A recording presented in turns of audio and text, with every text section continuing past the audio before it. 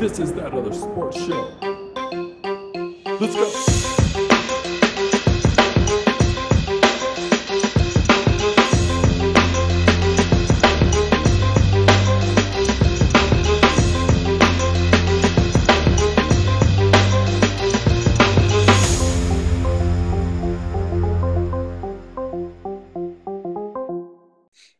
Like I'll listen, like when I listen to the Ramones live albums from the 70s, I know the sound quality isn't going to be like it would an album that was taped live in 2022, but that isn't going to detract me from listening to it because I want to listen to the fucking Ramones live. Right. I had somebody one time, they told me, I was talking to this one guy was like, he was talking about wanting to add podcasts and stuff to his little podcast station. And I had him listen to an episode. This was like a couple years or 3 years, 4 years ago, something like that. Just like last week, don't lie. It probably was last week. No, it was a while ago. And the guy was like, you guys have good content. He was like, you both like connect real well with each other. You don't cut each other off very often. And he goes, there is like the sound quality problem. He was like, obviously you guys aren't doing this with like a fucking mic and like a fucking the little filter thing and all that. Did you tell him that you bought that stuff and it just doesn't work with our equipment? Well, I told him, I said, joke's on you, motherfucker. We got that stuff. I know, right? Ha, fuck you. You don't know shit. You're supposed to be professional. We did pay for that shit. We just never figured out how to use it. No, but he said that the biggest problem with what we do is that we do this podcast in 2 different states. Is that really what he said? Yeah. He said, I guarantee you, if you guys were in the same fucking room doing the podcast, it would be 10 times better. Stupid. Well, okay, so if we did the I'm about to blow my nose, so this is about to sound real professional. Do that shit. If we did the podcast on let's say on a video chat, do you really think that would improve our show? I don't think so. We're still going to talk about the same shit. Here's why it would not, in my opinion. And I'm willing to try it because I'm willing to try anything for a new listener or 5. Because we're not always in front of the screen. We're not always in front of a hard fucking camera, especially not if we're doing an hour and a half. You're sneaking out and taking a piss. I'm sneaking out and taking a piss. I'm sneaking out and dealing with my fucking kids. You're sneaking away and dealing with grandkids, dealing with just life. It's almost impossible for us to dedicate a hard hour and even 45 minutes and go, we're going to dedicate ourselves to to a hard camera for 45 minutes, just like we're doing Around the Horn, or we're doing, pardon the interruption. Yeah. No, it's difficult. It just doesn't. I'm not saying I'm not opposed to it. It's just what we do, the way the fluidity of our show, if you will. I don't think it would work, but I'm willing to try it. I want to try it next week. Does this one do the video? This one doesn't do the video, right? This platform? No, it does. It actually just it updated its service, so we can actually do like a video. Should we be trying to plug these mics back in? Huh? Dude, I'll tell you what. You wear a tank top. I'm looking at myself right now in a tank top. I'm looking like hot shit. I'm looking a little puffy. I'll do a fucking video, right? We'll do a video. I'll do a fucking video. My hair's looking beautiful. I'll do a fucking video right now. Let's go. Turn that fucking shit on. Fucking feeling good. Fucking taking a bong in the middle of the podcast. Hey, listen, feel real fucking optimistic about life right now. You know what I'm saying? Looking at myself in the mirror. The sun, the lighting's right. I look tan. You know what I'm saying? I could pass for Mexican. I could pass for a gringo. My shoulders are popping right now. And then we get you on the screen. We're looking like 2 dudes that'll fuck some guys up. We're looking like FTR, basically. Dude, we are FTR. We're all fucking natural FTR, man. I love it. We're basically looking like Red Dragon. You know what I'm saying? Like, we're basically that, but the podcast version of Red Dragon. We can do jujitsu shit. We can do karate shit. We can come off the top rope and do flippity floppy spot monkey shit. We can put you in an arm bar if we need to. We'll fuck any how you want it. We're gonna fuck you up. I like this. I like this plan. All right. So next week we're not going to do this, by the way. There's no chance. Hey, so I don't know how much of this you do want to keep in because you don't want that one person to fucking hit us on Twitter at Team Toss 21, by the way, and go, yeah, I was looking forward to that video you guys were talking about you guys in the fucking chest looking puffy, and then it's another audio version of you guys. How about we figure out how to set the mics up and go from there? Well, that's the problem with this platform is there's no way to set up a mic. So then what would we do? Talking to our computers? No, you would just have to use the phone. Like you would have to. So they have like a Skype or like Zoom. It's like Zoom. That's stupid. Exactly. I don't know if I'd like that. Should we try? I'm down to try it. The problem is I'm too lazy and cheap to go buy like. I just thought about that. Do I have to have a phone stand? Yes, you can get that shit at Dollar Tree, right? So, can't you get one of those at Dollar Tree? Probably. Actually, I had a company that gave me one. I'm sure if I dug it up, one of these insurance companies gave me one. I'm sure if I dug it up, I could fucking find it. So like Anchor sends, I get like emails and shit from them all the time about like their, updates and all that kind of stuff. Yeah. So I watched one of their videos. They have like a YouTube channel. So I went to it and I watched the video. Yeah, time. And the guy was like, "Oh yeah, so if you want to set up the video podcast, you can do it like this." And then they have, your phone, and they were like, "It works best if you have a phone stand." So he had a phone stand, and then he went and got one of them pop filters. And he was like, "Yeah, this kind of helps like clear out other, noises and stuff." And he was really doing shit. Here's the funny thing is, man, these people who are doing these Anchor podcasts, they're doing it just like we are. There's no other way to do it. You can't. Yeah. They're doing it just like us. So if that guy's going to critique our show, he better do it with the expectation of every podcast on this platform is going to sound like this. 2 or 3 idiots talking on the fucking phone that probably can't see each other unless they're in the same room. And to be honest, I don't know how it would be if you and I are in the same room looking at each other talking on phones. That just doesn't sound right either. That doesn't sound right. That sounds weird. It all sounds fucked up. Hey, I thought about this, by the way. You're over under on F-bombs last week. You went way over. You dropped the most F-bombs I think you've ever dropped in this show. I'm not saying don't stop. I'm just saying like you weren't fucking around. You came to play. Yeah, last week was rough. Were you? Good way. In a good way. Hey, so listen, we talked about last week about ways to channel our negative energies and ways to our coping mechanisms, new coping mechanisms. Jesse, I sent you a few photos of my coloring this week. What did you think? I liked them, man. Did you? How many they were all SpongeBob's, right? You sent me a SpongeBob and the Mr. Krabs. I did Mr. Krabs today. You can't leave out Mr. Krabs. I did Mr. Krabs with a bag of money today. You gotta do a fucking Squidward now, though. Dude, Squidward's challenging because of his colors. I'm really trying to go with the most simplest ones, and Squidward's a unique color. So, but I've been thinking Squidward. So I've done Patrick, I've done SpongeBob, I've done Mr. Krabs, and so now I'll do Squidward next, and then I'll probably finish with is it Patty? Is that her name? The chipmunk. Oh, the squirrel. Yeah, the squirrel. I'm sorry. Is it Patty? Squirrel. I don't know. I can't remember now. Me neither. Jeez, I feel like I should know this one. I feel like I should too. I've only watched Squidward like all my kids. I've been watching. I was just watching them recently with my kids. So I'll watch SpongeBob right the fuck now. Let's throw that shit on. So yeah, that's. So she's in the coloring book, and at some point I'll get to her. I'm just kind of doing them one by one. But hey, we talked about a whole bunch. We covered it. All fucking therapeutic, many different therapeutic ways for our fellow dudes to get down. Ladies, you have your own way, but if you want to borrow from us, go right ahead, steal our shit.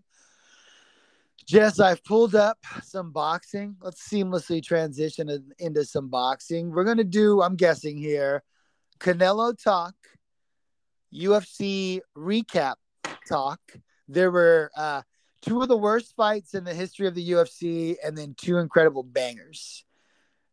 There's one fight I want to talk about this weekend, I believe combat sports related. Maybe 2 if I really look at Bellator. So, Jess, last weekend was a bit of a unique time, and I heard somebody give this take on another show. So I can't give credit to who it was, but I heard somebody mention, and I think it's true. Canelo fights every time there's a UFC pay per view. It's so fucking weird. It used to be great for me when I paid for DAZN because at some point I would just go back and watch Canelo. With me not paying for DAZN anymore, now I've got to find totally illegal ways to rewatch the fight. So I did not see the Canelo fight in real time. I did not watch the Canelo fight until today when I told Jess I'm going to go find this fight and then watched it. Um, First of all, I don't know if this is a Dana thing, if this is a Canelo promoter thing. If I don't know, why are you going to have two major combat sports events at the same time? That just makes no fucking sense to me, Jess. Do you have any conspiracy on this now that I've laid this out? If I have anything to say about why Canelo is fighting every time there's a UFC event, it's because there's 1,500 UFC Yeah. here. That's a very good call. I didn't think about it like that. But the pay-per-views, it's not like a fight night. They do pay-per-views, but you might be right. I'd have to go back and do all the math. There's so many. So at some point during the night, somebody texts me and goes, holy shit, Canelo's getting beat up. And I go, and I'm just thinking there's no fucking chance this is happening. And I think I got this text during the Rose Namajunas fight, which we'll get to later. But at that point, I'm thinking, should I be trying to find the fucking stream? I know I had the stream on my phone. I just never hit it.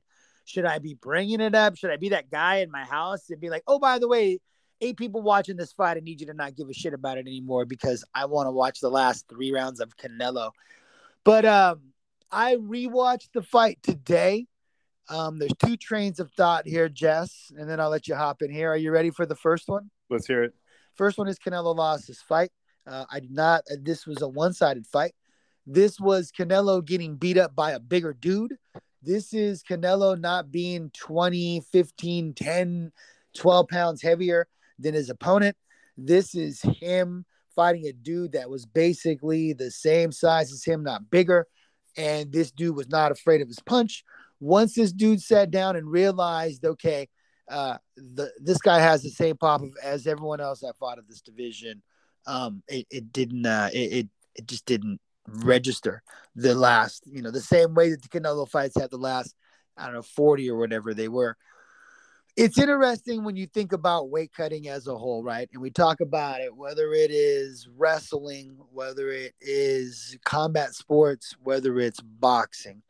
And it's always an unfair advantage, but an advantage, a legal advantage when someone can cut 10, 15, 20 pounds.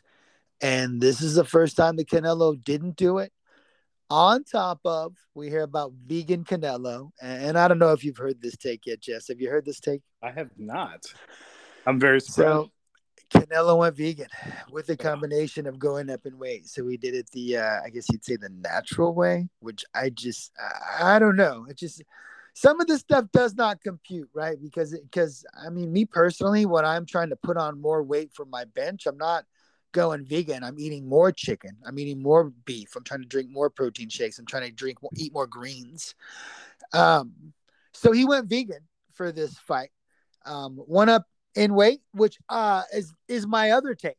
I think him going up in weight and challenging for a belt is something that needs to get a little bit of recognition, because it's not like he took a risk, and combat sports, we love fighters taking risks. We talk about it all the time.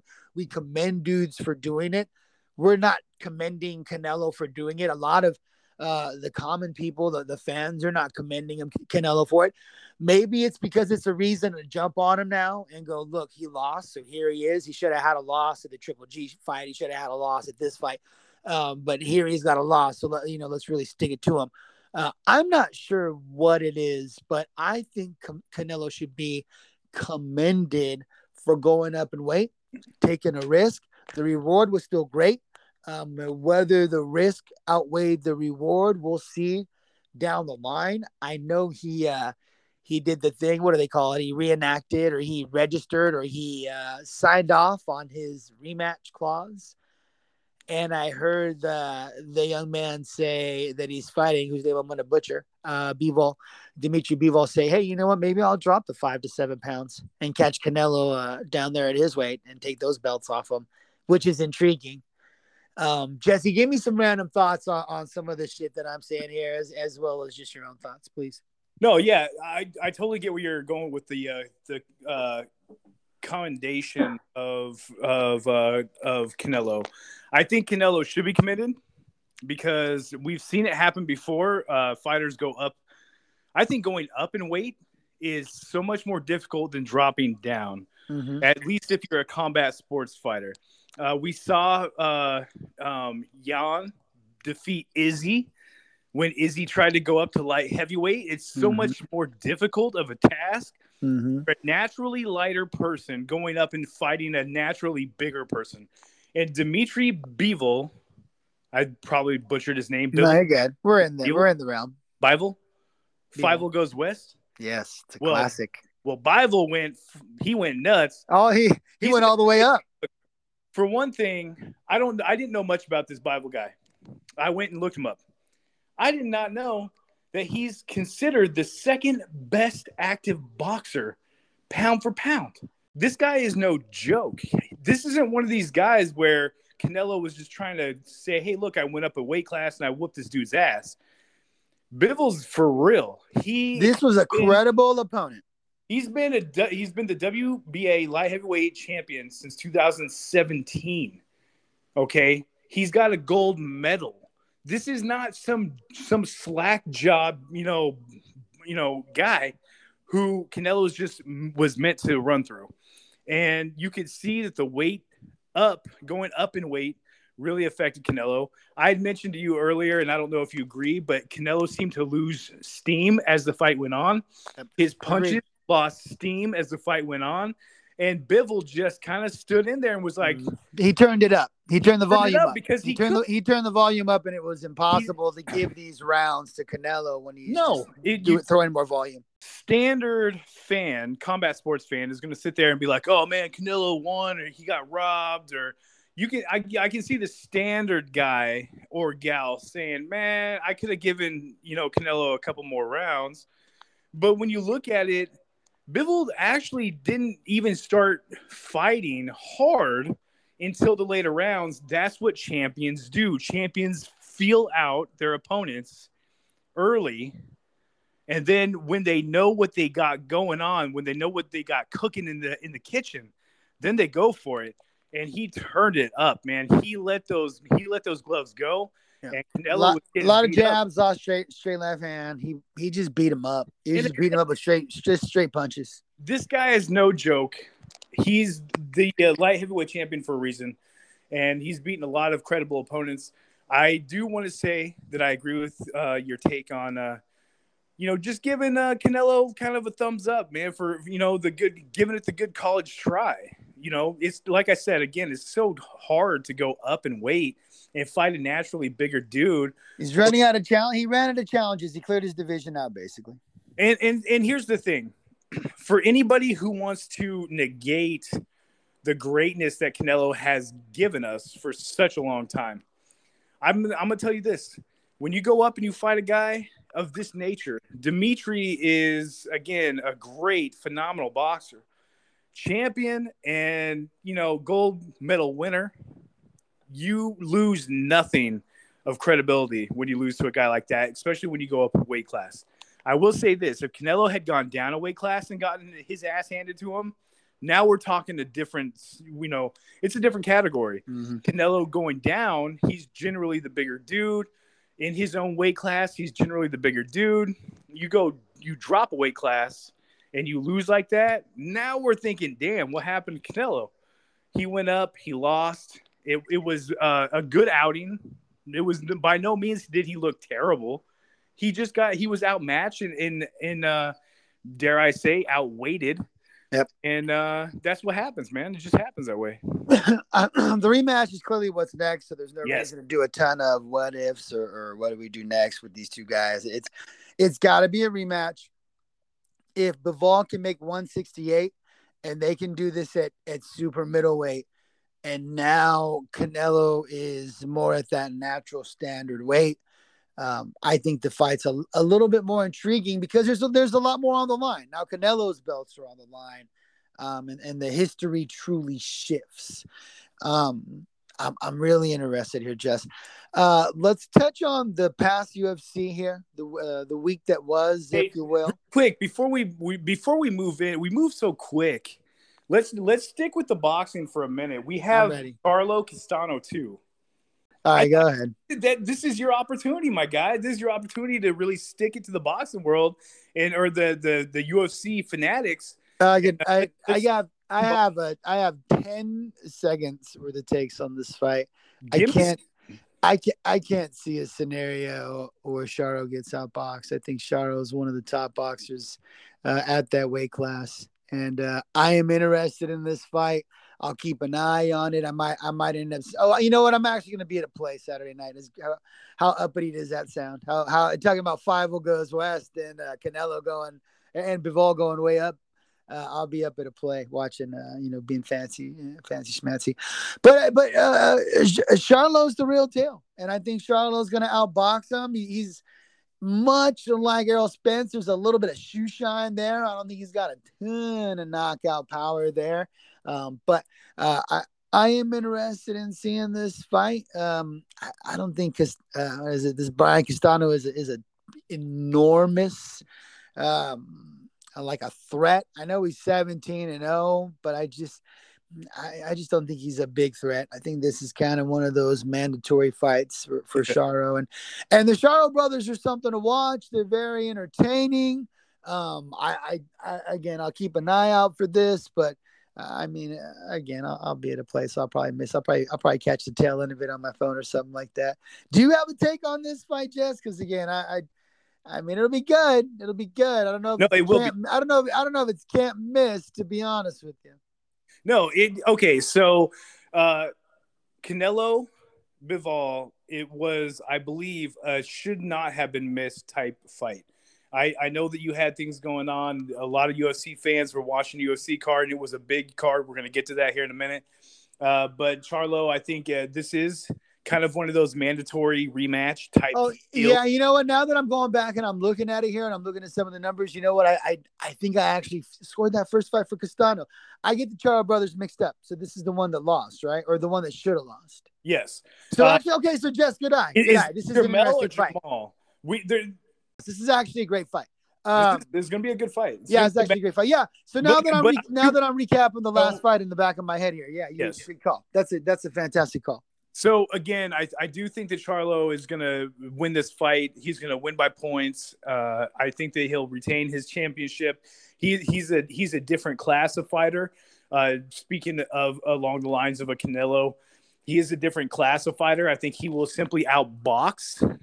He fell into firefights last fight, which happens sometimes. He's not making those same mistakes. But I just wanted to bring that up. I think it's a good fight coming up. No, that's a great call. And so with that being said, I think that we both now have declared Charlo, he's going to win this fight by points. Again, I also agree with you. He's got power, but it's not that unnatural Chuck Liddell from the hip knockout type power. It's interesting. It's interesting because Castano last fight basically went, I'm going to take the fight to you. I'm going to get in your chest and make this a phone booth fight. It's the same thing that happened with Errol Spence against Oscar Valdez a few weeks ago, where we all thought, well, Spence still has a little bit of shoe shine in his gloves. He doesn't have a ton of pop. He doesn't hurt guys. And then that fight was the fight where you went, damn, actually, he's maturing now, and you see that pop in his gloves, and you see he can actually fuck a guy up when he turns that shoe shine into hooks, when he turns that hook and can put some pop behind it. So I think we might get the same in this fight. So we'll see. It's interesting to see. Good call, though, Jess. Good call. Let's hop into the UFC. Let's hop into that main card here. There's 4 fights I really want to touch on. Of course, if you want, we can jump into some of the undercard stuff here, Jess. But I think we should really be touching on that main card, right? That's really where the sexo was. Let's start with what was absolutely terrible. which was Shogun versus OSP. Oh. We spent so much time last week talking about how great Shogun was and how historic, and we hope that he doesn't get lost in the lore of MMA when that tale is written about the first 100 years of mixed martial arts and what happened overseas and in Japan and in Russia and all these different countries. With that said, he looked like a 40-year-old dude who has been fighting for 20 years. OSP kicked him in his body, and his body just turned red as all fuck. This fight was the definition of boring, and honestly, Jess, I mean, I couldn't give it to Shogun. I just couldn't, because I thought OSP did a little bit more with the kicks and a little bit more just touching him up when he did. There were some terrible exchanges. There were moments where you see Shogun bite down on his mouthpiece and let his hands go, but OSP never really fell into those traps. And when he did get hurt, it never really did much. Give me some thoughts on this fight. Yeah, super. If there's something below mid, that's what this fight was. It's a boring. That category. Super boring, super sad for a guy like me who's such a huge Shogun fan. But you know what? On the other hand, to be Mr. Positivity here. There we go. Turning it around. This is what you do best. Shogun is a 40-year-old dude who's been fighting for years, man. He remember how we talk about how bad Nogueira used to look at the tail end of his career. Remember how we talk about how it looks like sometimes Jericho wrestles in quicksand? Yeah. This is what Shogun looked like in a cage, like he was fighting in quicksand. And again, to keep it on the positive side of things, Shogun has fought the who's who of the mixed martial arts world. And yes, he got badly knocked out by OSP like 4 fucking years ago. It was also a weird slip and fall type thing where he just lands weird, and OSP did what he was supposed to do. You jump on a guy, it doesn't matter. A guy slips and falls, you don't say, "Hey man, go ahead and get back up. Let's square up again." No, you jump on that because you want to win the fight. You want to make some money. That's what OSP did. To, again, put this fight where it is, Shogun is the guy who has been middleweight Grand Prix champion in Pride. He has been in wars, just crazy wars with the who's who, again, of mixed martial arts. And I just want to say, if you're OSP, I get it. He's not much younger than Shogun, but he's not been in the wars. He's not had the names, the credibility that Shogun carries. To go into a fight like this, I felt like OSP naturally is more of an athlete than Shogun is and probably has been forever. And to go into that fight and just look so super mid, I think that this turns around and looks worse for Ovince St. Preux than it did for the nobody won. Nobody won this fight. OSP didn't win this fight. Shogun didn't win this fight. The fans didn't win this fight. The people that paid hard-earned money, like myself, to pay for this did not win this fight. And then the chef's kiss, of course, is Shogun at the end saying, "Oh, I do got one more fight on my contract. I might as well fight it out. I don't want to see Shogun fight anymore, especially after this. I don't even want to see him on the seniors tour. I don't want to see him fight Dan Henderson in Strikeforce. I'm done. And again, we love Shogun. We spent way too much time on this fight. We spent a ton of time on Shogun last week. So we'll keep it moving. But let me say this. When they kick this card off, Jess, this Randy Brown versus Chaos Williams fight, and we talked about it a little bit last week. Yeah. This dude, Randy Brown, is going to be good. He puts himself in scenarios where he can get caught with kicks, high kicks. He pulls back a lot. He pulls straight back, which is dangerous.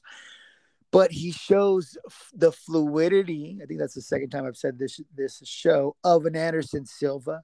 When he gets in there and he's comfortable and he really starts moving. I don't like when he switches stances, but he's just, his kicks and his hands and the way that he fights, it's very nice.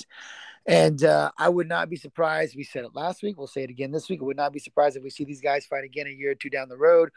But close fight. I gave Randy Brown 2 of the 3 rounds. Any thoughts on this, Jess? I basically gave the fight to Chaos. I said, hey, look, wow. this guy's going to come. Well, no, I mean. It was close. It was close. I think that Randy won 2 of the 3. Mm-hmm. He's fought a very smart and calculated fight. He did leave himself open at times, so he's going to have to clean that up if he fights, that upper echelon, of that weight class. But I also think that Chaos Williams has a lot to offer, and I would love to see these two fight again down the road, especially in, we talk about camp changes sometimes. I would like to see what both these men can do with a camp change. A change of scenery sometimes can do a world of great for a fighter. I would like to see these two just get better. And but as far as this fight goes, it was not what I thought it was going to be. A little mid. Oh, wow. A little mid. I enjoyed it. I mean, it was fun. There were moments. There were spots. I'm picking up what you're putting down. I'm picking up what you're putting down. The thing is, there were such exciting fights on here that when you try and put it on a scale with the 2 banger fights, like those were such banger fights that the curtain jerker, it kind of was what it was. But I enjoyed it. I enjoyed the chess match of it. I enjoyed the chaos. When he did land, he hurt Randy Brown. Yeah, he did. But Brown is just slick, and those kicks are dangerous. It'll be interesting to see what they do with Randy Brown. I would not be surprised to see him headline one of these oversaturated fight nights that we talk about. There's too many of. Let's get the Nama Nunes versus Esparza fight out of the way. And I will say this, and we say it coming from a place of love because we say it every time we talk about Rose. We love her on the show. This was the worst fight that I think I've ever seen ever. I mean, it was bowling shoe ugly, boring, and bad. Just disinteresting as all fuck. There was a moment, and I know I tweeted about it. I think it was the first or second round. I was like, okay, this is a bit of a chess match here, but I'm intrigued. I was taking the bait. I was interested in watching Rose, waiting for Rose to take the chance, but Rose never took the chance. I don't know if she was just so intimidated by Carla's takedowns and the effectiveness of it.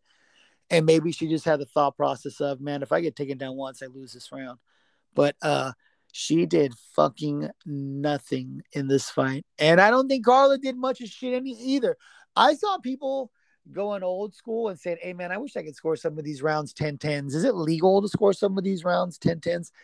And if some of these scorecards came back with 10-10s, for either of the first 2 or 3 rounds, I would not be disappointed, because anytime I see a round and go, I'm trying to pick out the one part of action within the round that determined who won that round, that's a fucking bad fight. And when I have to do that 3 or 4 of the 5 rounds, that's the worst fucking fight I've ever watched, Jess. Yeah, especially when it's a championship fight. I do have to agree that the fight was super mid, maybe even below mid as far as a championship fight is concerned. Oh, Jess, it was the worst fight ever. I'm telling you. Tell me a worst fight. Look, 2 people, highly decorated as both of these women are, in a championship fight, you're going to run into a wall as far as strategy is concerned. And I think that's what both these women ran into, the strategic wall. They were trying to figure each other out so much that it made the fight, a little less than entertaining. Yes. But I want to say that even though it's not something I want to watch again, and I hope that 2 ladies get to the chance to fight again, that, they'll leave a little bit more, in the cage. But as far as what happened that night, I got to say, man, they just were trying to figure each other out. And both ladies got scared to kind of just take chances. And that's what happens in fights like this. You don't want to lose titles by getting knocked out and getting submitted. But sometimes, in order to try to not lose the fight, you come off a little slow. What I took out of that fight was later when they were talking to Rose after the post fight, and she was like, "Man," she was like, "I know what these judges were looking at, Yeah, she's got takes. She's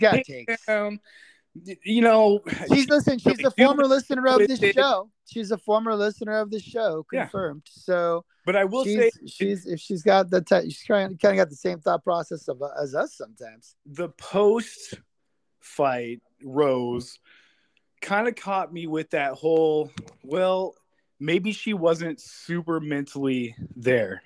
And you did a little bit of this last week. So. Yeah. And we talked about this before. When Rose is on fire, when she is just mopping the canvas up with ladies, she's all 100% mentally squared away. And I would like to think that she was probably in the range of 85 to 90% mentally there.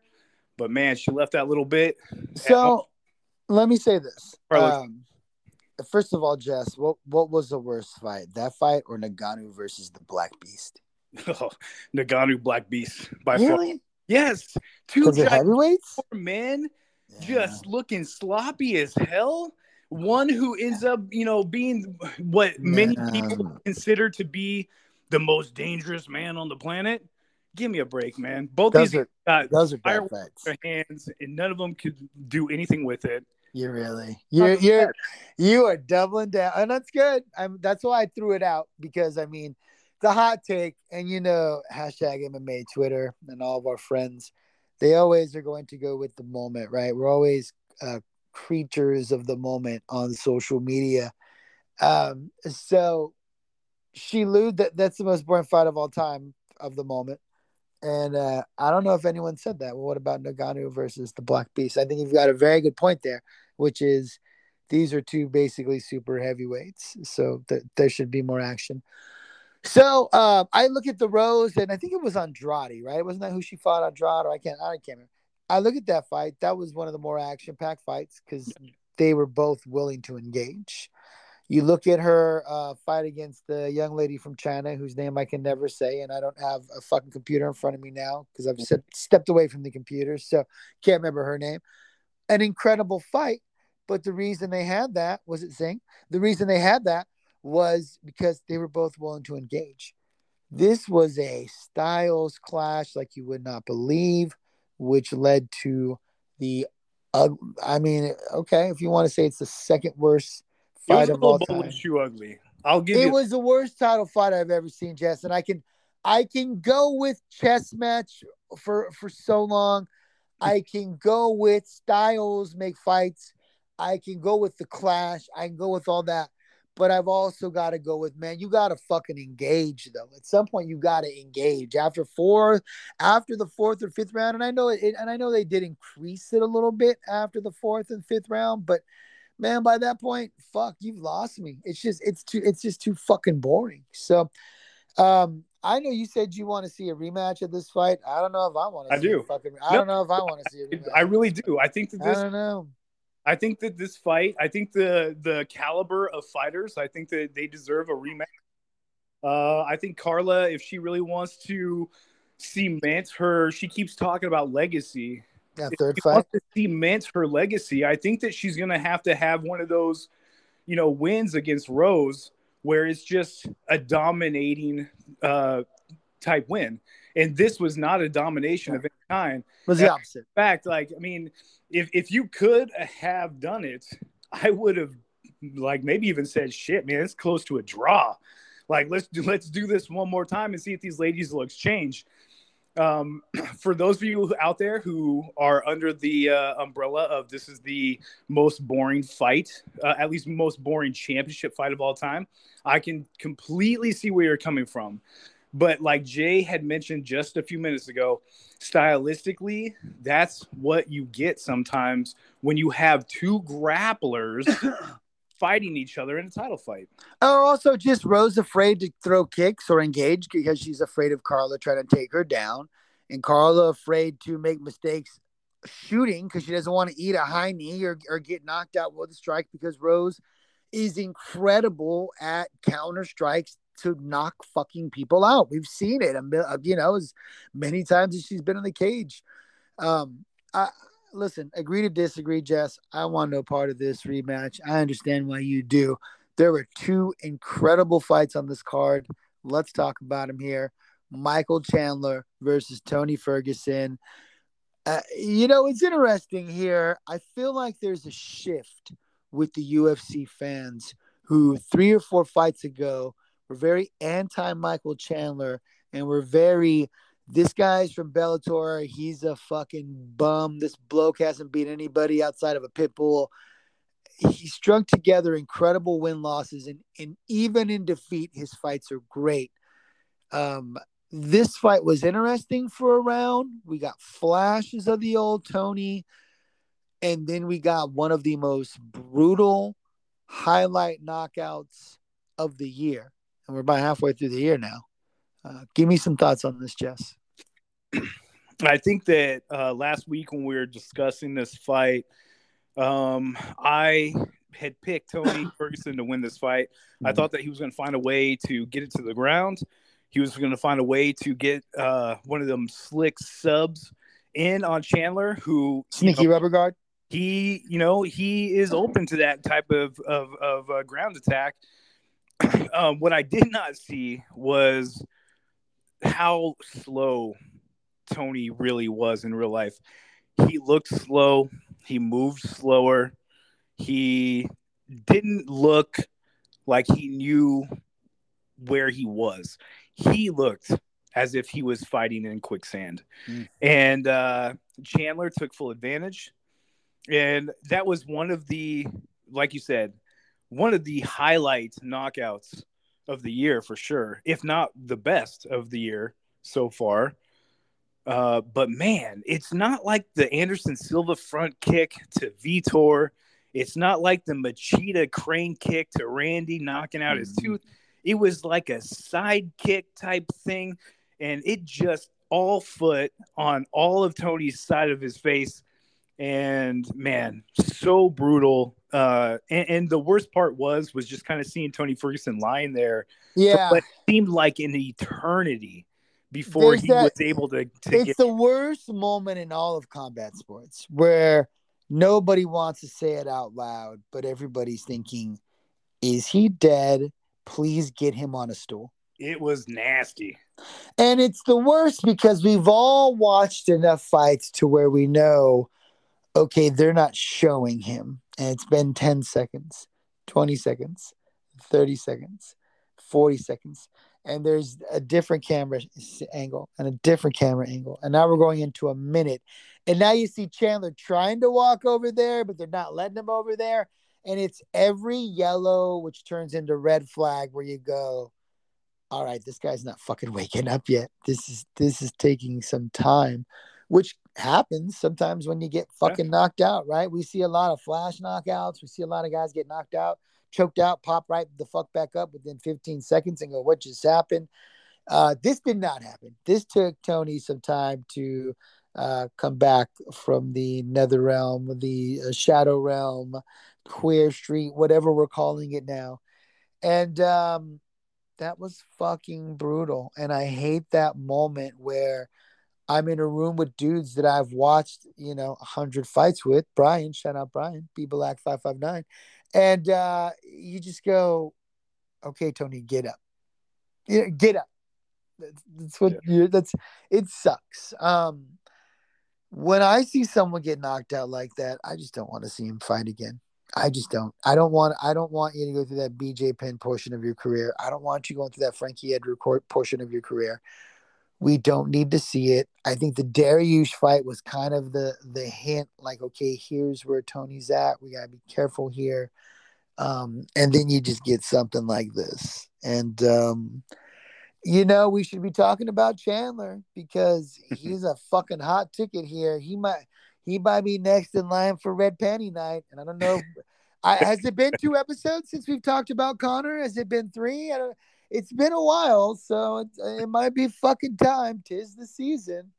We get into that July area. It's time for that fucking Conor payday.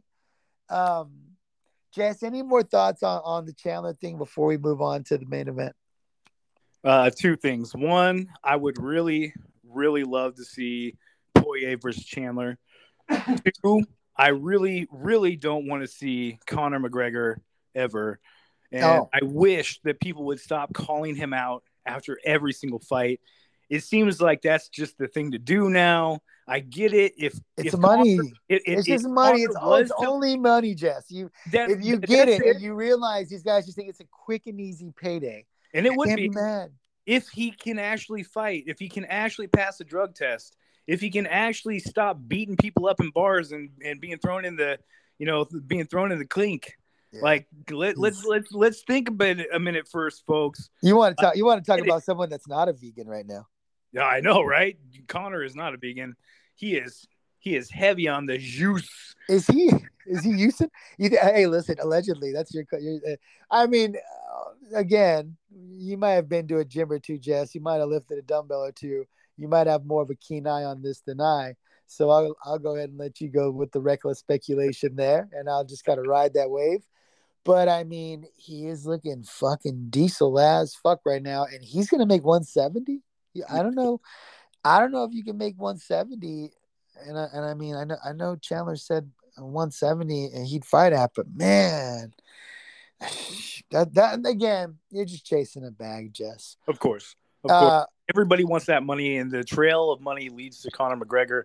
But again, the biggest situation is trying to get him to actually sign a contract and compete in a fight and piss clean. And you're right, dude. It's a lot.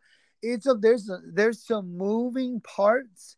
And when you're dealing with a dude who doesn't live payday to payday, fight by fight, like 95% of other fighters, that's a different cat. And that's, and if he doesn't, and if the fight doesn't happen, or if he has to pull out a week before or some shit pops, he's just gonna go, oh well, Dana, reschedule it and I'll be there. But that's kind of it's an enormous shift. With that being said, congratulations to Michael Chandler. It was a hell of a knockout. Mm-hmm. And we're obviously going to see him in a big fight. Whatever he fights or whoever he fights next is going to be huge, because there's no way you can back down from that. You knock out Tony Ferguson like that, all you got is up. As far as Tony's concerned, I know that just from like a fan's standpoint, I don't think that he has much left in the tank as far as the chin is concerned. I think physically he can compete still, and he can compete at a certain level. But man, that chin has been tested and it is broke. Yeah. I would really like people to get in his ear and try to talk him into doing some of those other things he was talking about wanting to do, baseball or softball or whatever the hell he wants to do. Just I'm not sure if fighting is the right career path from here on out. We talk about this all the time with fighters. They have some type of social media influence. They have other ways to bring in some cash. Maybe it's time to hang them up and just fucking pick up whatever you can. My man has 4 bad fights here. All right. He got destroyed by Gaethje. He got beat up by Charles. He got absolutely grapple fucked by Dariush, and he got knocked out devastatingly by Chandler. So I mean, the writing's on the wall, and as we said last week, we keep going back to last week. I believe when he went, is this microphone on? I'm gonna say a bunch of shit here. When he went CM Punk pipe bomb, I think he did it for a reason. Yeah. Same reason CM Punk did it, because he knew, all right, my window's closing here, so let me get my shit off here, because I might not have this opportunity or this platform again. So kudos to him. And again, I'm going to leave it at that, Jess. We had an incredible championship fight here. I love Justin Gaethje. I love Charles Oliveira. I love this fight. I love the fact that we knew this fight was probably going to end violently, and boy, did it. This motherfucker truly had a Final Destination written all over it. You could tell within 30 to 45 seconds of these guys throwing chingazos, someone's about to fucking need some heat, some serious heat here. Charles has this incredible ability just to get dropped by punches and either pop right the fuck back up or go, yeah, I'm down here and I'm cool. Do you want to jump in my guard? And people just choose not to. And I understand why. Give me some thoughts on this electrifying fucking firework of a fight match type. Give me some thoughts here, Jess. Yeah, man. Both these guys are tremendous athletes, tremendous fighters. Both are coming in with sizzling resumes. I think that Justin Gaethje has never put on a boring fight probably ever in his life. He was probably 5 years old, beating up his little brother in the crib, and still was throwing heaters and making his dad go, damn, son, got some heat behind that. Because this guy he's not boring. Justin Gaethje made World Series of Fighting entertaining. That's how entertaining that fucking guy is. On the other hand, you got Charles the Bronx Oliveira. And I got to say one thing, man. I count this guy out pretty much his last 2 or 3 fights. And I have got to stop because his evolution at his age, I know he's not old, but he's, maybe he's in that prime. But the evolution of the Bronx has been an outstanding thing to watch. The way that he used to just be a grappler, a submission artist, and then he took his game and he said, you know what? I'm losing to these strikers. I need to learn how to strike. I need to learn how to punch. I need to learn how to kick. I need to learn how to grapple. I need to evolve if I'm going to be a great. And that's exactly what he did. Now he's out here peppering dudes with punches. He's throwing kicks. He's throwing knees. Everything that he does just looks so good now. And he looks like a complete fighter. He looks like that complete, well-rounded fighter. And that's why he's the champion. And everybody, except for probably people in his camp and his mom and dad, probably counted him getting knocked out by Gaethje. Especially with the coming in half a pound overweight and all that mess that happened the day before. People were counting him out, saying that he was gonna, he was overrated. He was gonna, Gaethje's the guy, and he proved everybody wrong yet again, including myself. This man he's so good at what he does. Is he the best lightweight of all time, Jess? He is not the best lightweight of all time. You still think it's Khabib? I think that Khabib would beat him. I didn't ask you that. I said, you want to know who I think the best lightweight in the world is? Of all time? All time, BJ Penn. Oh, wow. That's a hot take. I think who's 2? So is Khabib 2? His prime. Is Khabib 2? Oh, that's a sizzling take, by the way. Where you're going with that? BJ Penn in his prime beats Khabib. He beats Charles. He beats them all. I guarantee it. That is a sizzling take, by the way.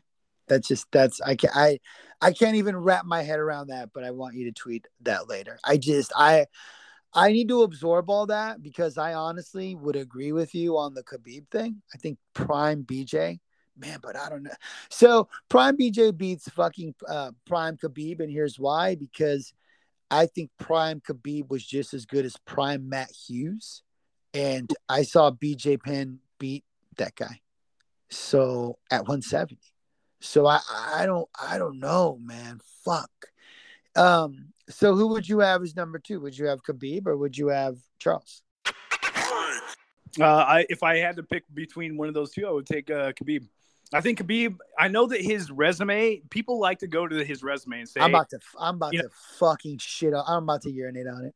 Here you go. So you and along with a lot of other people are going to say, "Well, he's not beaten this guy. He's not fought this guy. He's not done that." You take Charles Oliveira's resume and you stack that and say, "Hey, you know what? We're going to have all these guys that Charles beat. We're going to have him fight Khabib. Khabib beats every single one of them. Anybody? I don't know. Khabib beats them. Simple fact is this: I have never. That's a great take. I have never seen a wrestler outside of George St. Pierre. George St. Pierre's grappling, I believe, is to be the best grappling in mixed martial arts history. And there's another sizzling take for you. George St. Pierre. I think that's good. I think that's Pierre can take anybody down and keep them down and keep taking you down. I think that's just fair. grind you out. Khabib's wrestling is probably better than that. I think that's fair as fuck. And he is so intense with his. I mean, he will shoot and he will just drive on you and drive on you and drive on you. And even if he gets you down to one leg, he will keep driving on you. The guy's gas tank is unlimited. It's unlimited. And the pressure that he keeps, he doesn't just take you down and then pop you a couple of times and get back up. He smothers your entire body. He's like a human blanket that weighs 400 pounds. Because I've never seen anybody be able to just get right back up from a Khabib takedown. And when you've got that on your belt, when that's on your tool belt to use, you can beat anybody in the world. Jesse, here are the last 10 fights of Khabib's career. And this goes back spanning 8 years. Thiago Tavares, he knocked him out in 1 round. Abel Trujillo, decision. Pat Healy, decision. Shout out the dude who came at me on Twitter over Pat Healy and defending that fight. Decision, RDA. He knocked out Daryl Horcher. He submitted Michael Johnson. Decision, Edson Barbosa. Decision, Alaquinta. He submitted Connor. He submitted Dustin Poirier. And he submitted Justin Gaethje. Here are Charles' last 10 fights. Submission Clay Guida. Submission Cristianos Giagos. Submission Jim Miller. Submission David Tamur. Knockout Nick Lentz. Knockout Jared Gordon. Submission Kevin Lee. Decision Tony Ferguson. Knockout Michael Chandler. Submission Dustin Poirier. Submission Justin Gaethje. He's done that all in the last 4 years, going back to 2018. So one would argue, and that one would be me, that this pedigree within the last 4 years is a lot better than Khabib's in the last 7. It's just the knockouts and the submissions versus the better talent. Now, to your argument, where I think you're right, you can take those dudes and throw them at Khabib, and Khabib might fuck all those dudes up. And there's some dudes on that list that Khabib did fuck up. So you're good there. But I think if I'm just going, I'm going to compare the resumes, and that's what I'm doing when I'm doing the greatest of all time comparison. I think Charles is right there now. I don't know how I'm done saying that he's not. I'm just done. I'm not, and that's, some people are going to say, hey, that's me just hating on Khabib. And I think that's fair. I've always kind of been like, Khabib as the GOAT. I mean, it's there. The pedigree's there, but I think he just got surpassed right now because it's the finishes, Jess. It's not just the pedigree. It's the finishes. They're all finishes, Jess. You have to look at this. 9 out of 10 are finishes. You got to look at this. Yes, Khabib's got a lot of decisions. Why? Because he is primarily a wrestler. That doesn't mean he can't finish, guys. Now, here's the thing, though. He's not necessarily looking for finishes. I think that in his head, he's looking to beat up physically and mentally his opponent until they break. No. And what better way to do that than by just holding them down and smashing their head in for 15 to 25 minutes at a time. And this guy, the last few fights that he's had submission wins against Conor McGregor. We were just talking about Conor McGregor. Everybody wants to call out Conor McGregor. I want to fight Conor McGregor. Me too. I've been calling him out on Instagram. Him and the Paul brothers. Khabib didn't just beat him. He made him quit. He made the most famous Irishman of all time quit. And that is something that only a few people, if any, can really say. Nate Diaz got a big win over him, and then he came back, and Conor finished him. If Conor comes back today, and he fights Khabib today, Khabib's beating him again. Yeah. They can fight in the street and Khabib fucking beats his ass. There I don't know. I'm just of the firm opinion that they fight 10 out of 10 times. He's going to always beat Conor because Conor has chicken legs and Khabib looks at chicken legs and eats them for fucking lunch. So Jess, should we, going back to the fight Shout out to Justin Gaethje, who was game as fuck and who I believe hurt Charles and busted him up. But it feels like every fight now, Charles gets a little bit hurt. He gets a little bit busted up. He leaves himself a little bit open here for a what if. I think that's why if Chandler got a rematch with Charles, I'd be fine with it because there was that moment where I was like, damn, Chandler's about to finish Charles. What if? So I'm interested there. But going back, let's kind of put a cap on it. Jess, do you have any last thoughts on that fight? No, the only thing is something that you mentioned earlier about Charles Oliveira. His way of getting popped and getting knocked down and recouping so quickly, whether back to his feet or trying to draw somebody into his guard. I think that's the reason why Michael Chandler, he fucked Charles up. Mm-hmm. He knocked him down good. I don't know why Chandler didn't try. He had him in a bad ground and pound, and I need to go back and check my old ESPN Plus because I don't remember if the round ended or if Charles just kicked him up and Chandler let him up after he got kicked off. Chandler, I think, was worried about what would happen. You can feel if you've ever he was beating his ass in that ground and pound for a minute because I remember there was a strong moment where I was like, they're gonna stop this fight. If you maybe it was a millisecond where I was like, they're about Charles is fucked. He's getting fucked up. So again, I just think that people are worried that even Charles Oliveira on the ground, half dead, is that dangerous that you have to be aware of where he's at, his arms, his legs. Just like his jiu-jitsu move on Gaethje, where he traveled from the arm to back around to the neck, was such a elite next level jiu-jitsu move that you never fucking see in a cage. And I made it a point to point this out to everybody fucking watching this fight in my house. And I rewound it because I was like, look what he does right here. Fluidity, third time, Jess.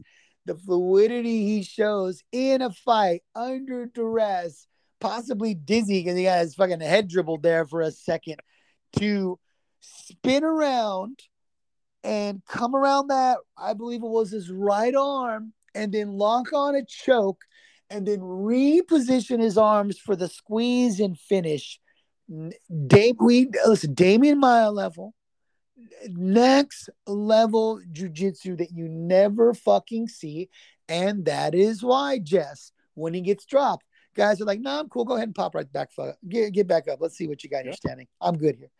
God, that was next level. Quickly here, Jess, and then maybe we'll hop into hoops because I do have this one fight I want to talk to you about. Okay. If gun to your head right now, who gets Conor? Is it who's the next fight? Conor Chandler, Conor Charles, Chandler 2. I think Charles Chandler 2. I honestly don't see Conor fighting at least until end of summer type. And when he fights, it's not going to be Chandler. I honestly think it's going to be. We could even see a third. We could see a trilogy between Nate and Conor, as far as Nate's last fight or whatever. I think he's got a fight left on his contract. I don't think that we see Poirier fight Conor. Shoot, man, I don't know. I think that before we even see Conor fight again this year, we probably see Chandler Charles 2. Paul Daly is fighting this weekend against a guy named Wendell Giacomo. Paul Daly has more losses than Wendell Giacomo has combined fights. But Cheetah is fighting Fabian Edwards, and Logan Storley is fighting Michael Venom Page. Here's one of those random London, England fights. They flew some poor American bloke over to get fucking jobbed out by Michael fucking Venom MVP. Is it Venom or is it MVP or is it both? What are they calling him? I prefer the MVP. Okay, it's MVP. Let's go with that. Like I'm not even going to allow you to spend time on that fight. I'm just going to seamlessly transition to the one fight that I want you to talk about here. Jan Blachowicz, he's back. He went from the hottest commodity. He went from is he best pound for pound in the world? He went from this is the guy that's going to beat Bones Jones to he's fighting on one of the spam cards against Alexander Rakic. Jess, who you got? I got Rockets. Are you serious? Yes, God, your dick is so big right now. Dead serious. Jesus. Look, I have never had a lot of faith in Jan. You are doubling down. I think he's a decent guy. I love you doubling down, by the way. I think that his win against Izzy is probably going to go down in his career as the biggest win of his entire career when it's all said and done. I don't think that he will have a bigger win than that. Even his light heavyweight championship reign, I think that win against Izzy is going to be the fight that he goes back to every single time he's sitting at a pub with his boys. He's going to be, remember that Izzy Adesanya guy? Yeah, I beat him. That's going to be his go-to. Wow. I think Rakic is a whole different animal. He's got hard, heavy strikes. He's a decent grappler. He's not going to look for a submission. He's going to look for that finish, and I think that he's going to get the finish on Jan. All of us, all the homies that were on the Jan hype train, that were in that front fucking cargo, living the dream, eating caviar, and just fucking dancing to the chill vibe music. We were all derailed when our boy Jan lost it. When he lost the fucking Glover Teixeira, and we got this great Glover Teixeira redemption story. Meanwhile, our boy looked like shit. He just fucking no call, no showed, and got really out grappled and outbeat and outsmarted by just the older Glover. He hasn't done shit since then. This might be a trending up versus trending down fight, Jess, and this is where I think you might be sniffing something out. This is where I think you might be onto something, but I am going to disagree because I am still on that Blachowicz hype train, and I'm sticking with it. I think he wins this fight. I think he comes back. I think he fights a tough fight 5 rounds, and he gets us a 5-round decision, and that is my take. If you got nothing else here, Jess, we can wrap up the MMA. We can go to the NBA here. Let's get to the playoffs, baby. That's the important thing right now. Our playoffs. Our last show, Jess, we had buried 2 teams who have now somehow made like the great Undertaker. The man has risen. The teams have risen from the grave. They're gonna go back. They're gonna hang Stone Cold Steve Austin up from the rafters. And they're going to drop to a knee and roll their eyes and raise their hand. Jess, do you remember a month ago when I said, hey, there's one team in the West that I'd probably watch out for, and it's the Mavs, because who knows what the fuck happens with Luka.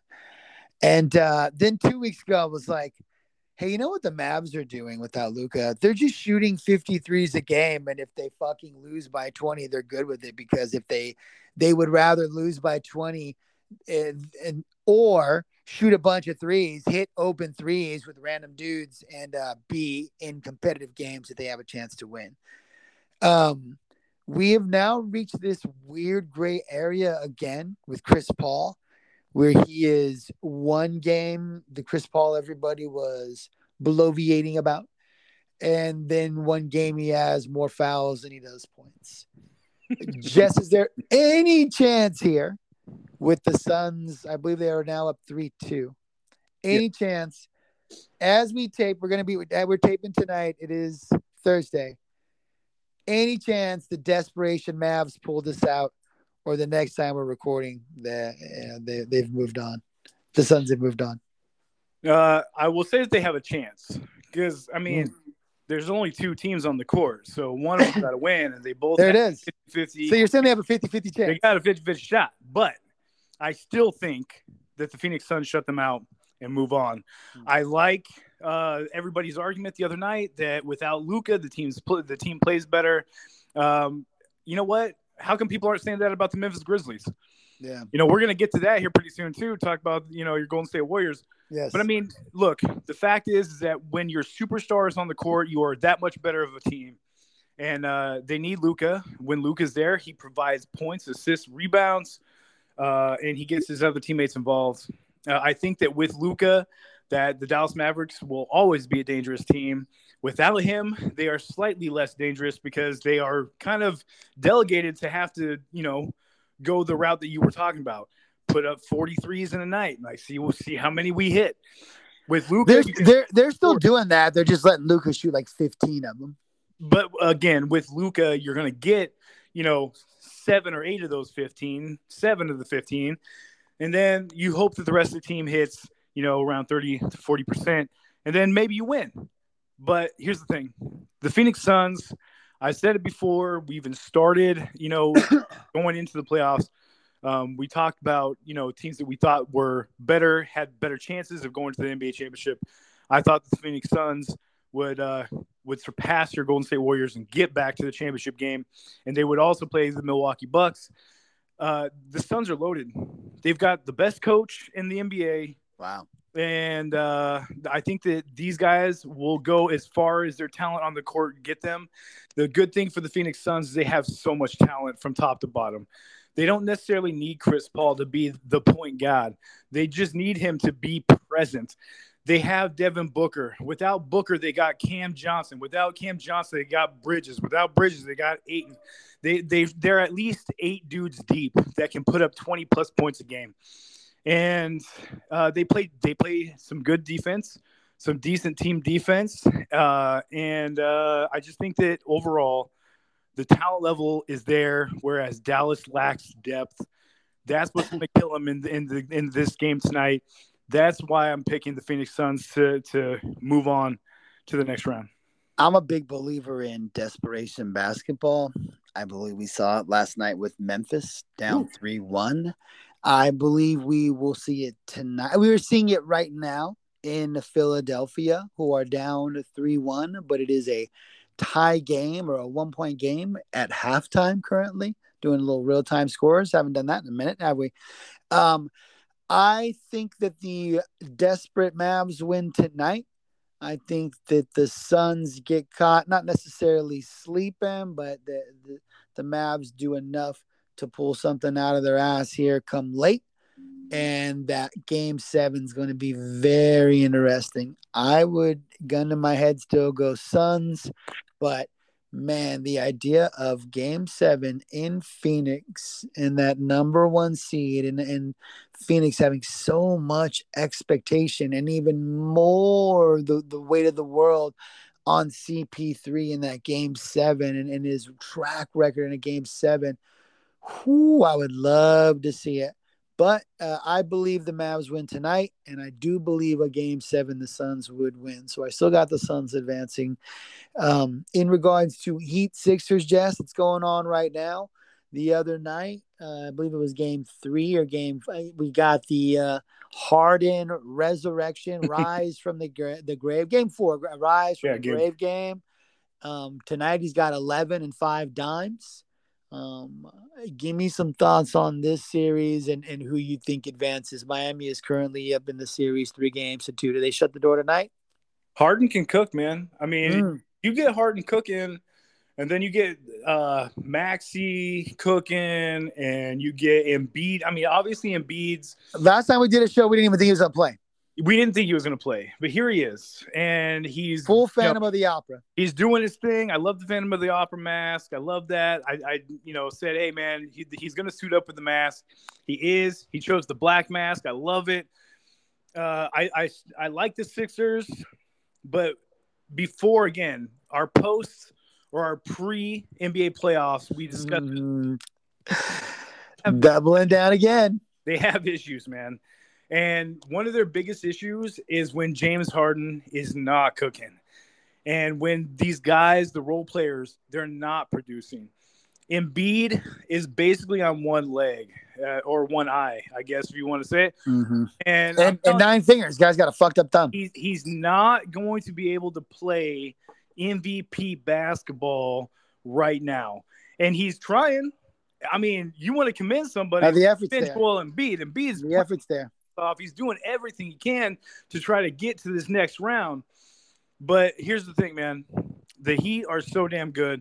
They've got, again, so much depth. Tyler Hero just picked up 6th Man of the Year. Dude's averaging over 20 points off the bench. You got Jimmy Bucket. They got guys. You got so many guys. Butler's been unbelievable. This Slime's Josh tonight at 16. I know they've got guys that I've never even heard of coming off the bench, putting up double-digit points and double-digit rebounds. Listen, much like the Mavs, they find open threes and they shoot them. And they will shoot them. The Miami Heat love shooting the three. I think that Miami closes them out. That was my prediction earlier today. I said I think Miami closes them out. I think it'll be close all the way to the fourth quarter. No more blowouts. I don't expect no more blowouts, but I don't expect either of these games to go to a game 7. Jess, I agree with you, and here in this aspect, I think that the Miami Heat put the gas to the pedal here, the pedal to the floor, and at some point here in the fourth quarter, they're going to run away with this. So I agree with you. I think the Heat advance. Let's move over to the, honestly, I want to do Warriors Memphis because I want to save Boston Milwaukee for the end because that really to me. That's been the best series. That's been the real fucking just the gem of this whole last final 8 teams. Warriors won up 3-1 the other night. They were looking good. I am a firm believer in this Jazz. They just haven't had great games in this series. Even with the wins, one of the wins the other night in San Francisco was an incredibly ugly game that they just pulled out at the end out of their ass at the end, with Steph just doing Steph shit and veteran basketball at home, just kind of taking over.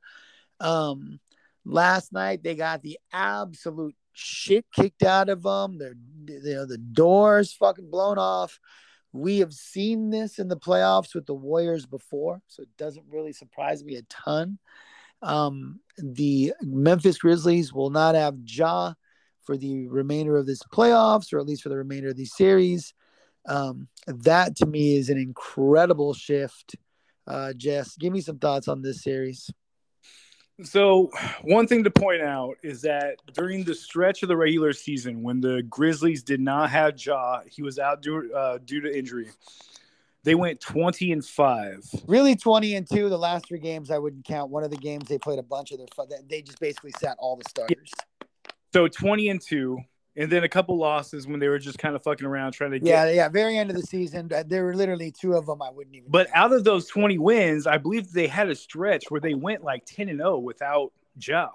They were very good. They can play good, fundamental team basketball without their star. But as I said in regards to Luka and the Mavericks, if you have your star player on the court, you are automatically that much better. Ja can do the whole 40, 45 point, night type thing. No one else on the Memphis Grizzlies is going to put up 40 points. It's just not going to happen. Jaren Jackson, tremendous player. Some of these other guys, Bane, tremendous player. But they're not going to be scoring 40, 45 points a game. And you need a guy who's going to come over and take over a game for you if you're hoping to beat a team that, let's face it, is as fundamentally sound as the Golden State Warriors. They've played together for years and years and years. Mm-hmm. Young guys have come in and just really been scorch earth type players. Stepping it up. Poole is amazing. And even Ja admitted, hey, man, the Poole thing was not dirty. He was reaching for the ball. You can go back on any replay you want to. He was not trying to push or pull Ja's knee any which way. He was simply had a hand on the body going for the ball. That's natural basketball progression. That's what happens. In the heat of the moment, when you're in some sort of sport, it's going to get physical and shit happens. And that's what happened to Ja. It's unfortunate, especially when you're the Grizzlies. Because the Grizzlies, I'm telling you, they need Ja to win, and they were already down 3-1 the other day's game when they won, and it was such a huge blowout. It was kind of a thing where it's like, damn, I don't expect this to ever happen again, and I really don't. I think the Warriors close this series out and move on. The Warriors are the better team. I think that if you match Steph and Ja up, I think Steph is the better player. He's still one of the best players in the world. I think Ja's still got a ways to go. But as far as team basketball, man, when you talk about fluidity, to bring that word up one more time, let's go. About locker room presence, and when you talk about teams who played together and they've gelled, man, there's probably no team in the playoffs that have more experience than this Golden State Warriors team. And that's, we've talked about it the entire time we've been doing playoff takes. The Warriors and the Celtics have the best basketball chemistry because they've played the longest and do a great job organization wise of going young talent that we bring in. We get them to buy in. They drink the Kool-Aid and it works. So I don't think the Warriors let this get out of San Francisco. I'm a big believer in your role players step up at home. We saw that last night with Memphis, and I think we're going to get that big Andrew Wiggins game at home. We're going to get that 25, 30-point explosion from Poole. We're going to get that comeback game from Clay where he puts up 20 to 22. And we're going to most importantly get that Steph Curry 25, 30-point game. He hits a few threes. He gets the crowd going. And most importantly, they just got to stop turning the fucking ball over. They have been so incredibly sloppy with letting turnovers turn into points because when they turn the ball over, these young Memphis Grizzlies are just boat racing them to the rim and getting easy baskets. That's going to all tighten up. I think the Warriors pull away here. They probably win by 5 or 7 at home tomorrow night, if it's tomorrow night or Saturday night. Just, in my opinion, the real cream of the crop, the best of these series and the series that I have legitimately put the most of my investment in, that I've watched the most of, even more than the Warriors, because I turned that shit off last night, has been Boston versus Milwaukee. And this reminds me so much of Cleveland versus Toronto 5 years ago when you were getting LeBron just going at that fucking great Toronto team who had young Lowry and the other guy whose name fucking escapes me, who was young DeRozan, prime DeRozan, and the young, just the young Ibakas and the young other center they had there. They just, man, they were so deep. And that coach, these are just, it's just Giannis, in my opinion, the best player on the planet, the best player in the world, doing Wilt Chamberlain shit, doing Kareem Abdul-Jabbar shit, doing Shaquille O'Neal shit, doing what we saw Kawhi do a few years ago. And just, he's unstoppable. He's just fucking unstoppable. And I think, and I've said this about Giannis as long as we've been doing the podcast, sometimes he gets in his own way. And I think, especially the game before last, he just got in his own way and just tried to take over too much rather than letting the basketball come to him. And last night was one of those weird games where it felt like the Celtics could have stole that game, and Smart just makes 2 back-to-back bonehead plays. And everyone's going to focus on those 2 bonehead plays that Smart made because he's Defensive Player of the Year and because he just tends to make airhead plays sometimes. And when you make back-to-back plays like that in the most crucial moments of the last minute of the fourth quarter, that just kills you. But, man, there was a moment in that last minute, in those last 4 or 5 possessions, where Giannis straight up fucking turned the ball over, fumbled the ball out of bounds, and they called like a push foul or a touch foul or some shit. Followed by, he gets to the basket. They're not calling, they're just weirdly calling shit on Giannis like they do Shaq, where there's so much physicality under the basket. When are we calling it? Why are we calling it now in the last minute? Don't call it in the last minute. Like, let them fucking play unless a guy's straight up riding them. I just think that those plays aren't getting focused on as much as the Smart plays because those are the easy ones to focus on. But this is just fantastic, hard-nosed playoff basketball where if you are just a fringe fan of basketball, you really should be going out of your way to watch these last 2 games if they go 7, which I think they will, because Tatum is on another level. Brown is just showing up and doing incredible things. The comeback Horford game the other night where he got straight up fucking bullied by Giannis and got mad and went, all right, looked right at him and went, all right, motherfucker. And then just went berserk in the fourth quarter. I mean, this is just fantastic basketball, Jess. Give me some thoughts, please. I don't know what I can add to that. I said it all. I'm sorry. I You, said a you, mouthful. you said everything. This series, for me, I'm looking at all these other series. No disrespect to the Golden State Warriors. No disrespect to the Phoenix Suns.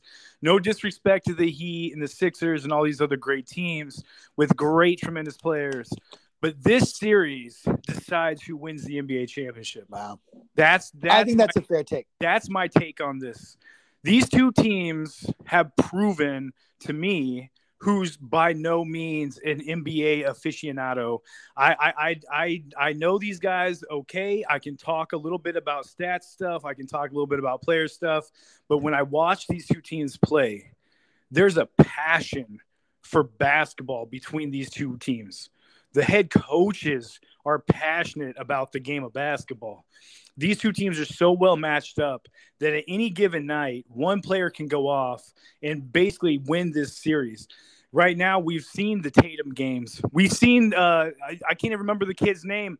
The Jaylen Brown game. There was a Jaylen Brown game. There's another game where there's been a Horford game. Horford had a game. These are all Giannis games. Bottom line, they're winning because Giannis is getting a little help, but it's all Giannis. When you come back to it, the heart of the Milwaukee Bucks and maybe possibly the NBA is Giannis Antetokounmpo. This guy is the best player in the world. I'm going to steal your phrase. He's the best player in the world. There is no other player better than him. He is the perfect example of the company man. His post interviews are tremendous. They're so polite. Like Jess, you're not gonna get any argument from anyone. He is the PG version of the NBA that the NBA wants you to drink with 2 fucking glasses. They want you to double fist PG Giannis because there's too many NC-17 Kyries and KDs and Draymonds. And you know what I'm saying? Like, there's just too many. So they, you know what I'm saying? They want Oreo cookie Giannis fucking, you know what I'm saying? Beating you and then taking his kid to the podium and reading those dad jokes. It's cool. It's awesome. The gimmick works. And I love it. And I love Giannis. And I told my buddy, he's total face. I told my buddy this the other night. He's the ultimate John Cena babyface. He will hard foul you, try and help you up, and then go, I apologize. I'm going to donate $10,000 to your favorite charity before the game's over. So just heads up. While he's on the bench, he's cash apping, Al Horford's favorite charity, Tatum's favorite charity. But so Jess, plant your flag here because we don't want to go too long here. No, let's go. So I'm going to now. I love this series. I firmly believe that the winner of this series, and it will go 7 games, I firmly believe the winner of this series is going to win the NBA championship this year. It doesn't matter if it's the Phoenix Suns. It doesn't matter if it's Golden State Warriors. The Bucks or the Celtics will win the title this year. And I know that when you have two teams fighting against each other like these two teams have been for, the 5 games that they've been going at it, I know that the thought is, man, if they get to the Eastern Conference Finals, they're going to be beat up. No, man, they're going to be more pumped and ready to go. One of these teams will win the NBA championship this year. And I got to go with the best player in the world. I think that the Milwaukee Bucks will be led by Giannis, back-to-back championships. I'm not saying you going to be. You tweeted this the other night, by the way, so I think it's good to double down. I'm not saying this is going to be some dynasty type thing, okay? Because the NBA is. Jess, they win a championship this year. That's back-to-back championships. You're getting close. It's far too competitive. The league is far too competitive for the Bucks to possibly win a third, at least not in a row. But I'm telling you, Giannis is the best player in the world. The Bucks will be led by him. They will win the NBA championship this year. But this series, like you said, the most fun and most competitive, just fiery competitive nature series in this entire NBA playoffs. So I'll say this with my assumption that the Heat advance. The Heat are going to throw a lot of bodies, and they're going to try and use high IQ basketball to beat up Giannis, to beat Giannis, and go, we're just going to try and use a lot of passing and a lot of basketball analytics and throw a bunch of guys at you. And we might even let you score 30 points a night, but we're hoping you do it on 25, 30 shots. And as long as nobody else beats us, we're fine with that. So it'll be interesting to see the strategy used by Miami because, I mean, this is where Spoelstra's, this is what's made him an elite coach and one of the best coaches in the last 15 years is his ability to do this shit. But Jess, we'll talk more playoffs next week. Let's hit the wrap it up button. We said we were going to do a super short show, and then we went 90 minutes. We will be back next week. We'll have more NBA playoff talk because teams will have either moved on or we'll be getting, game sevens. We'll talk about that stuff. We got the fights that we just mentioned. We'll recap those and move on. You know what I'm going to recap next week? What are we recapping? The Ultimate Fighter, because our boy Chandler Cole's on there. Woo, Chandler Cole. Let's watch The Ultimate Fighter. I'm going to watch it this week, and then I'm going to come back and I'm going to report. Folks, we'll be back next week. Shout out to anybody out there that is going through strife in your life. Please remember to reach out to somebody. There's always somebody that's going to be willing to listen, whether it's a friend or a family member or hell, just somebody off of weird-ass Twitter. One of us will listen to what you got to say. So be aware of your mental health. That's my advocation for the day. I am Paul Heyman, and I'm advocating for folks. Mental health is important. Folks, follow us on Twitter. It's our only form of social media. I say this every week. We have ourselves. You can follow Jay at Valdez spelled backwards 559.